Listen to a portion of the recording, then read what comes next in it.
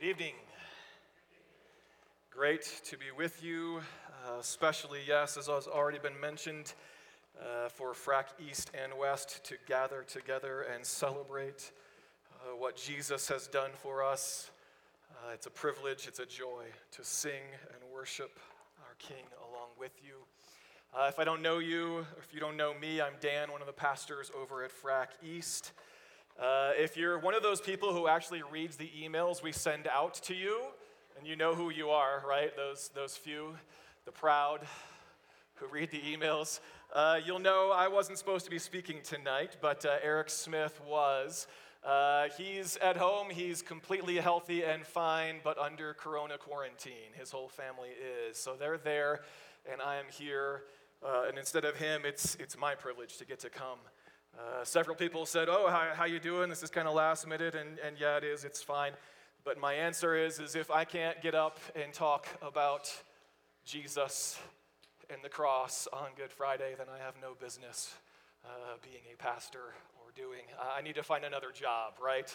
So it's okay that Eric's not here and that I am here.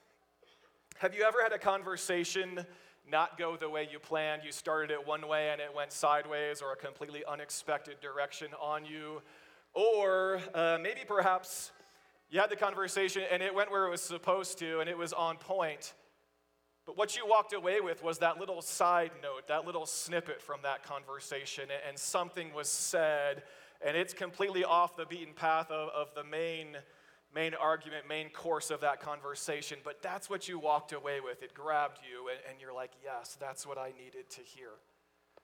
That's a little bit how Galatians chapter 2 is for me, and that's where we're going to go tonight. We are going to key in on one little snippet, one little side note. Less than 10 words, 8 or 9, depending on your translation. And if you know Galatians, you know it's written by the Apostle Paul. If you know anything about the early church, we've got a whole lot of Jew and Gentile stuff going on here, right? We have Jews and Gentiles being saved, both receiving the Holy Spirit, both coming together into this new thing, this church. And there's a lot to sort out there regarding the law, regarding what everybody's supposed to do, and all that stuff. And so Galatians chapter 2, Paul's mid-argument going down the trail of the law, what it did do, what it's not supposed to do, that kind of stuff, right? And in fact, he even, in Galatians 2, he's recounting how he publicly rebukes Peter himself. He has to publicly rebuke him on some of these things as Peter is slipping backwards. And he's continuing this argument, offering himself really here as a test case, saying, I'm a Jew, but I've died to the law. I've died to the old Paul, the old ways. And in fact, the irony of Galatians 2 is it's the law itself that he says killed me to that stuff. And if we pick up in Galatians 2:20, it's a fairly familiar verse. But Paul says these famous words, I have been crucified with Christ. And it is no longer I who live, but Christ lives in me. And the life which I now live in the flesh, I live by faith in the Son of God. So he's saying, I'm not anymore trying to please God through the law. I'm not that Paul anymore. And that old way is gone. And now the new Paul, Jesus in him, he lives, instead of law, he lives by faith. But here's our little snippet. I live by faith in the Son of God who loved me and gave himself up for me. Did you hear that little snippet? Those 8 or 9 words. Who loved me, Paul says, and gave himself up for me. I think those 8 or 9 words are huge for Paul. In fact, I think they make all the difference for him. And my hope and my prayer as we reflect on Jesus and what he's done tonight is that every one of us here, you and I together, would all leave with those same words on our lips and on our hearts about our King Jesus, that we too could say of him who loved me and gave himself up for me. Those might be some of the best words that were ever said, ever written.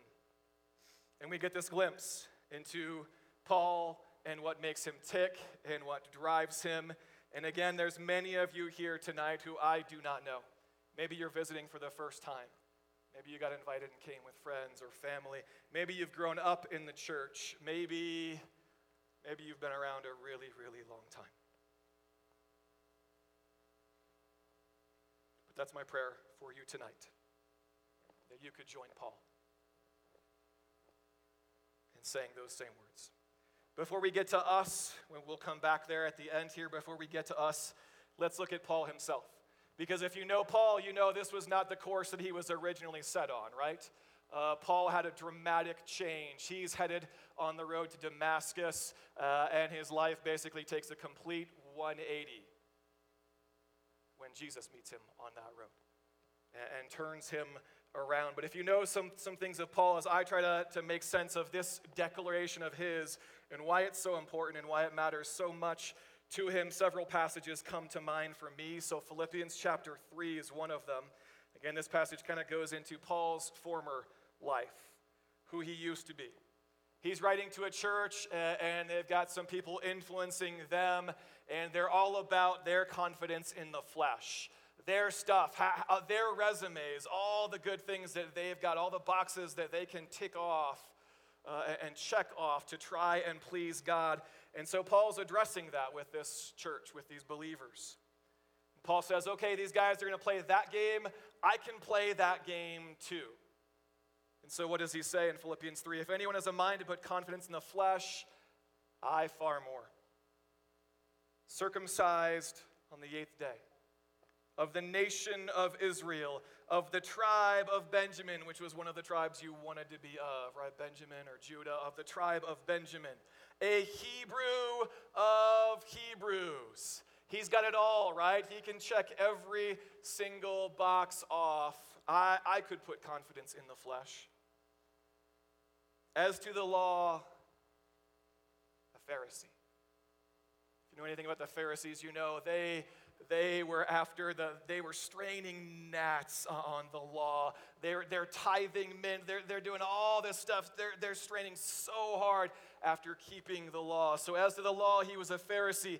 As to zeal, a persecutor of the church. It wasn't just bluster and passionate words from Paul. Oh, he meant it. He was out chasing followers of the way, dragging them from their homes. As to the righteousness which is in the law, found blameless. Here's Paul, Hebrew of Hebrews. And you couldn't find a crack anywhere. You couldn't find fault. He had it all going for him. And yet, if you know the next few verses, you know where this is all headed. Bottom line, what does Paul come to see about all his stuff, about all his resume, and all the things that he was checking off? He says, it's rubbish. I've given it all up. Because this stuff can't make me right with God.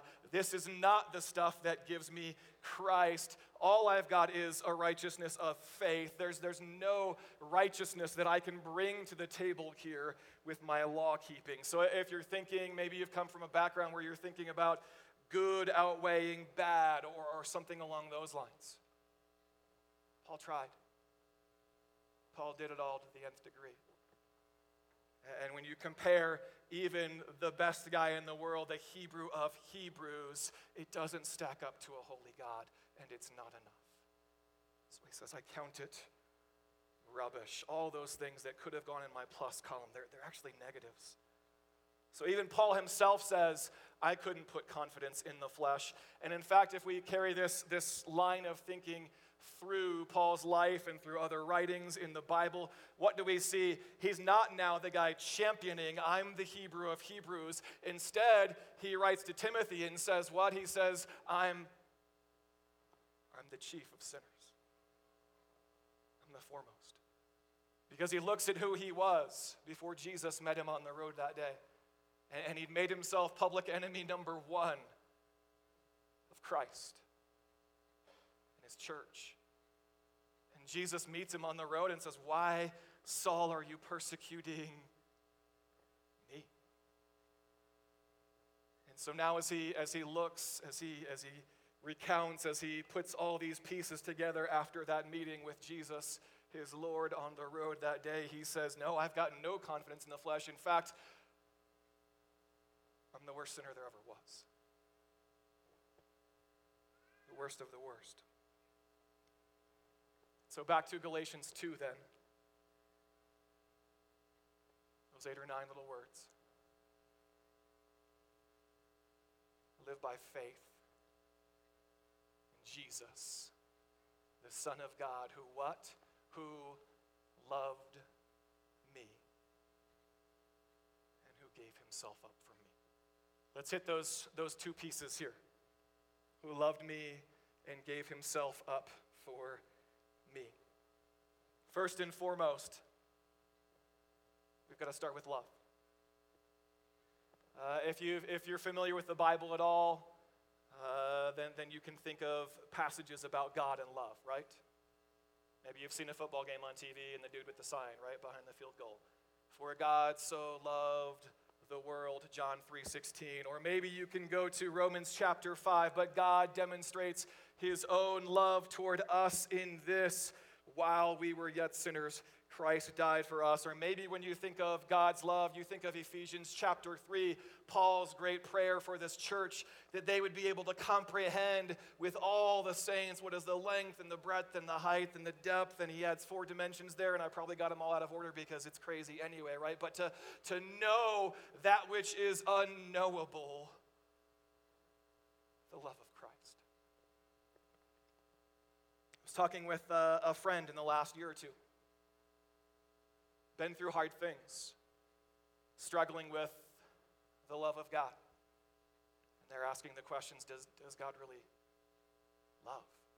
And I'm bringing them to all these passages, to Ephesians 3 and John 3 and Romans 5. And the response was, okay, that's great. God loved the world. But does God love me? And isn't that almost even arrogant to say God loves me? I mean, who is he? Who am I that he would think of me and love me? And so I'm in the middle of this conversation, and this phrase again, our phrase from Galatians 2, pops into my head. And so my answer was, if Paul can say it, the chief of sinners, if he can say, Jesus loved me, I think you can go there too. And in fact, that's kind of the point of that whole passage about the chief of sinners. 1 Timothy chapter 1, Paul says that the very reason that he is saved is that he would be the example for the whole world to see that if God can save that guy, the chief of sinners, oh man, he can save anybody. He can save anybody, right? Yet for this reason I found mercy, Paul says, so that in me as the foremost, Jesus Christ might demonstrate his perfect patience as an example for those who would believe in him for eternal life.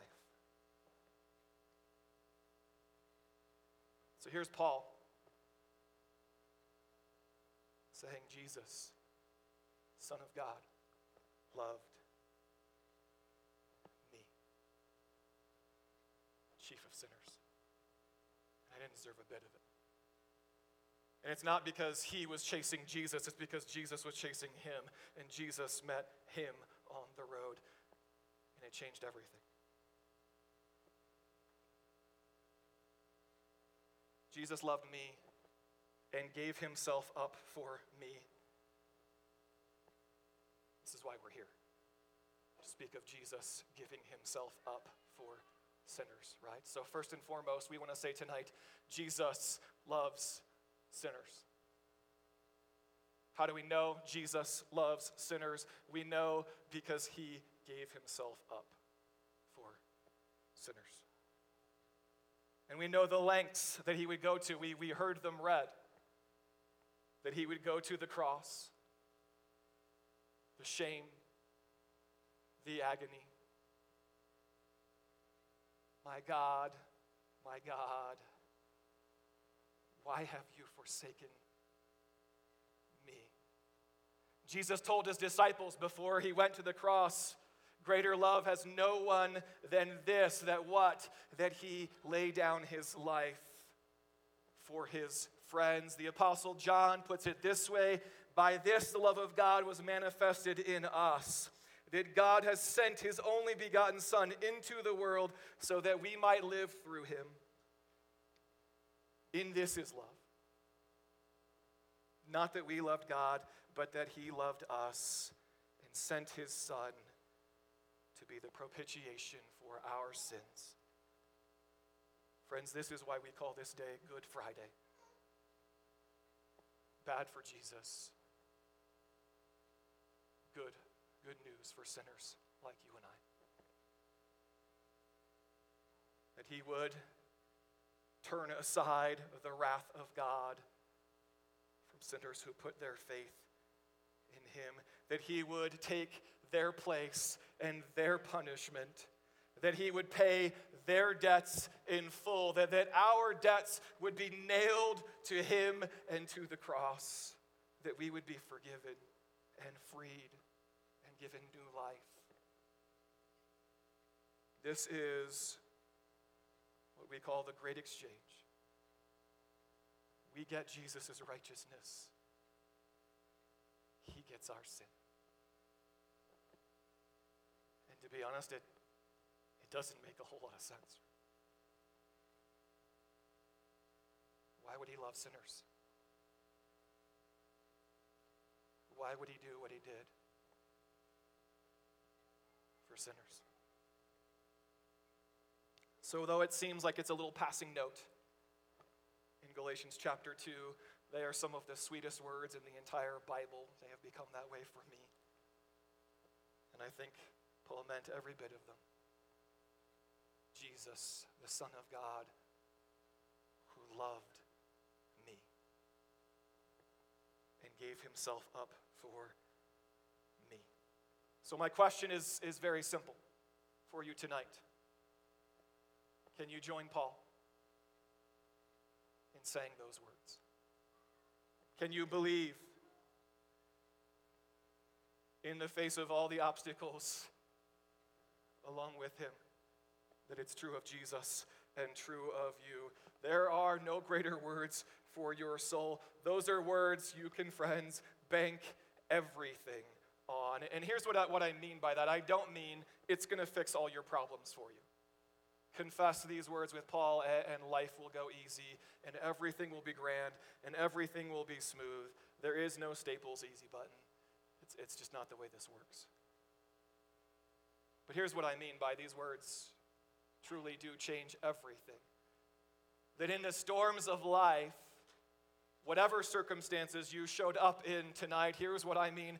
Those words give you something solid to hold on to. Those are words that give you solid ground on which to stand as the earth goes crazy. Here's the best illustration I've got on this, and the East folks have heard this before, so sorry guys, you'll just have to hear it again. We went here in Philippians 4 where Paul tells the Philippians to stand firm, to not be moved. This is the best illustration I've got. It goes back to my college days, back to the 90s, so we're going old school here. But in college, between sophomore and junior year, I got picked to be an RA in a dorm. You guys know what that means? Glorified babysitter, right? And I got paid to do it. But I walked around, I did rounds, I busted kids for stuff they weren't supposed to be doing, and on and on and on, right? This gets announced like with maybe a month left of the end of sophomore year. And they announced it on my floor, Whitmer 3rd. Dan is going to be the RA next year. Current RA, good friend of mine who I'm still in touch with to this day, Joseph, throws down the gauntlet. Okay, Whitmer 3rd, here's our initiation rite for Dan, who's going to be the RA next year. We're going to creek him sometime in the next month between the end of now and the semester. We had a nice creek that went through our college. It was really cold. It was really fun. And usually getting creeked meant you got grabbed and tied up and chucked in really cold water in the freezing cold and in the dark of night, right? So the gauntlet's thrown down, and all I know is it's coming sometime in this last month of school. And I'm thinking finals and projects, and oh yeah, 30-some guys are after me. I gotta be ready. Well, a couple things in my favor. I had two good buddies, Nevin and Ryan, who for some silly reason decided to join my side. I don't know why, but they did. And they were two good guys to have on your team. Ryan was strong as an ox and built like an offensive lineman. Nevin was the most athletic guy I've ever met in my life. So I had two bruisers with me, right? But this goes on, and you're looking over your shoulder every day, wondering, waiting, watching. When's it coming? The RD, the adult in charge, right? The RD, he calls me and says, hey, we need to meet in the basement down in the meeting room there at like 11 p.m. one night. And I'm going, yeah, right, whatever, Todd, here we go. And so I tell Ryan and I tell Nevin, and the three of us go down there, and I walk in the door, and sure enough, it's not just a meeting with Todd, the RD. There's all 30-some guys from Whitmer 3rd standing there, waiting, ready. An absolute pandemonium and mayhem breaks out, right? It's a 30-some person wrestling match. And what are we wrestling over? We're wrestling over me. And I know if they get me outside the dorm, outside the building, I'm done for. I'm getting creeked. Here it comes, right? And so Ryan and Nevin, they're bulls in china shops. They're running through. They're destroying guys and just wreaking havoc everywhere. I've got one job. Hold on for dear life. And that's all I'm doing. I am grabbing every piece of furniture in that room, and I'm holding on for dear life. And then I'm grabbing the door as they try to get me out of the room, and then they get me to the stairwell, and I'm holding on to this railing with everything I have. And this goes on for like an hour, right?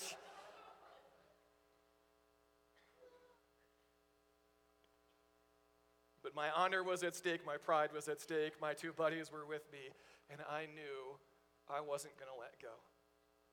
I was going to hold on for dear life. That's the picture, friends. 2021. Good Friday.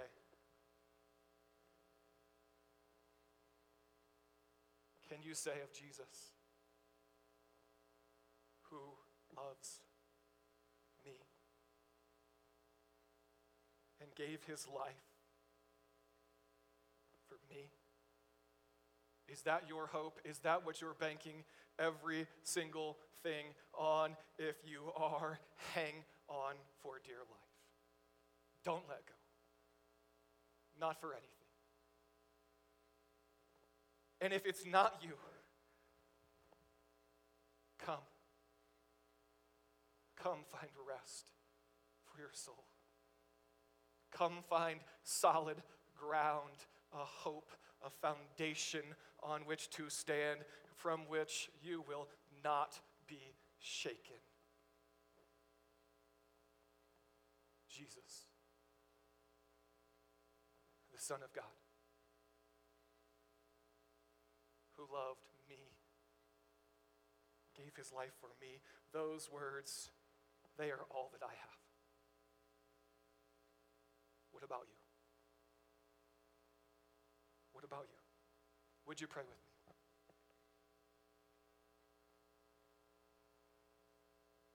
King Jesus,